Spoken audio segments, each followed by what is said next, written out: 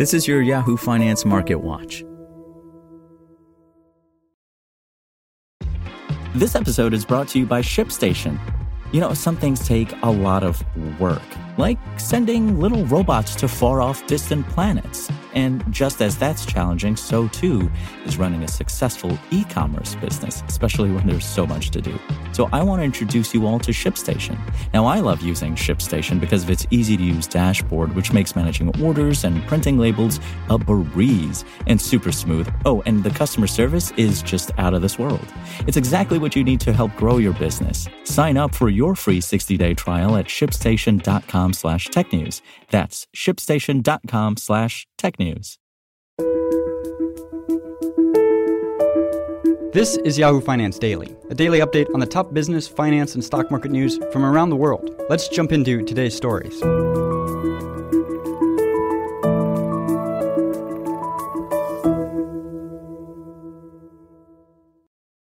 U.S. stocks slid in volatile trading Wednesday afternoon following a move by the Federal Reserve to raise its benchmark policy rate by 75 basis points for a fourth straight time, on par with market expectations, and remarks by Chair Jerome Powell indicating the U.S. Central Bank was unlikely to shift on policy anytime soon. The S&P 500 tumbled 2.5%, while the Dow Jones Industrial Average erased 500 points or 1.6%. The technology-heavy NASDAQ Composite shed 3.4%. Stocks initially rose following the announcement but lost momentum after Powell, in his post-meeting press conference, refuted the idea of a policy pivot in the near future, asserting it is premature to think about a pause on rate hikes. Powell said the Fed still had a ways to go and suggested that the ultimate level of interest rates will be higher than previously expected. The November FOMC meeting is not about the November policy rate decision, Bank of America analysts led by Michael Gapin said in a recent note to clients. Instead, the meeting is about future policy rate guidance and what to expect in December and beyond.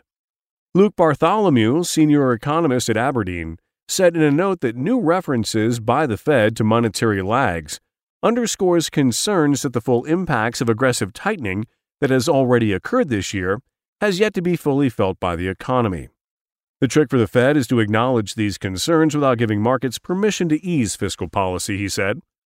We continue to think that this balancing act will prove too difficult for the Fed to manage, and that this tightening cycle is very likely to end in a recession.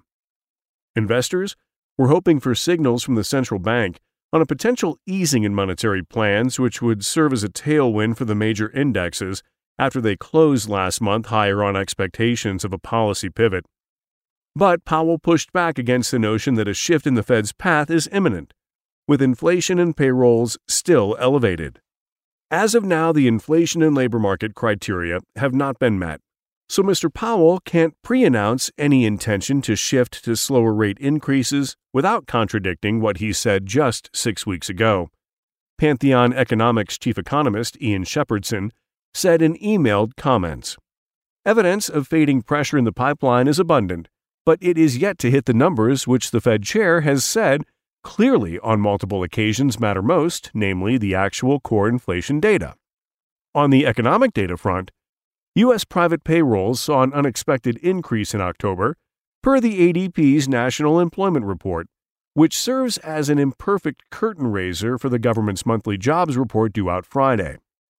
Wednesday data suggests the labor market remains tight, despite the Fed's efforts to tamp down growth in its fight against inflation, suggesting aggressive rate hikes may continue. Indeed, Powell on Wednesday said the central bank still saw signs of an overheated labor market. And in corporate news, shares of Estée Lauder sank more than 8%. After the company slashed its full-year forecast, the cosmetics maker cited currency headwinds, lockdowns in China, and some U.S. retailers taking its cosmetics and fragrances off of their shelves amid worries of slowing demand.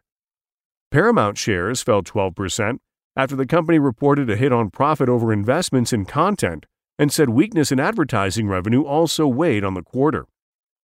Meanwhile, Advanced Micro Devices shares gained 1.7% after the chipmaker reported better than feared earnings results, even as fourth quarter revenue guidance fell short of Wall Street estimates.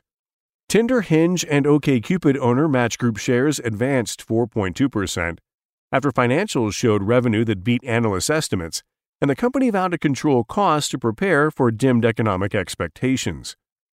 Mondelez International shares advanced 1.2% after the Oreo maker lifted its full-year outlook on sales and profit, and indicated shoppers have continued to indulge on snacks and beverages despite inflation's pinch.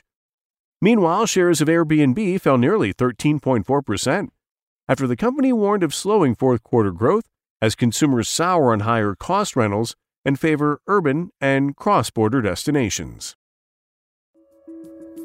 For more live coverage of business, finance, and stock market news, please visit yahoofinance.com.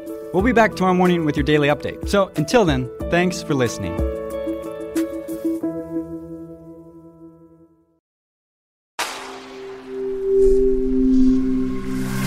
Spoken Layer. Want to learn how you can make smarter decisions with your money? Well, I've got the podcast for you. I'm Sean Piles, and I host NerdWallet's Smart Money Podcast. Our show features our team of nerds, personal finance experts in credit cards, banking, investing, and more. And they'll help you make the most of your money while cutting through the clutter and misinformation in today's world of personal finance. You'll get clarity on strategies to help you build your wealth, invest wisely, shop for financial products, and plan for major life events. Listen to NerdWallet's Smart Money Podcast wherever you get your podcasts.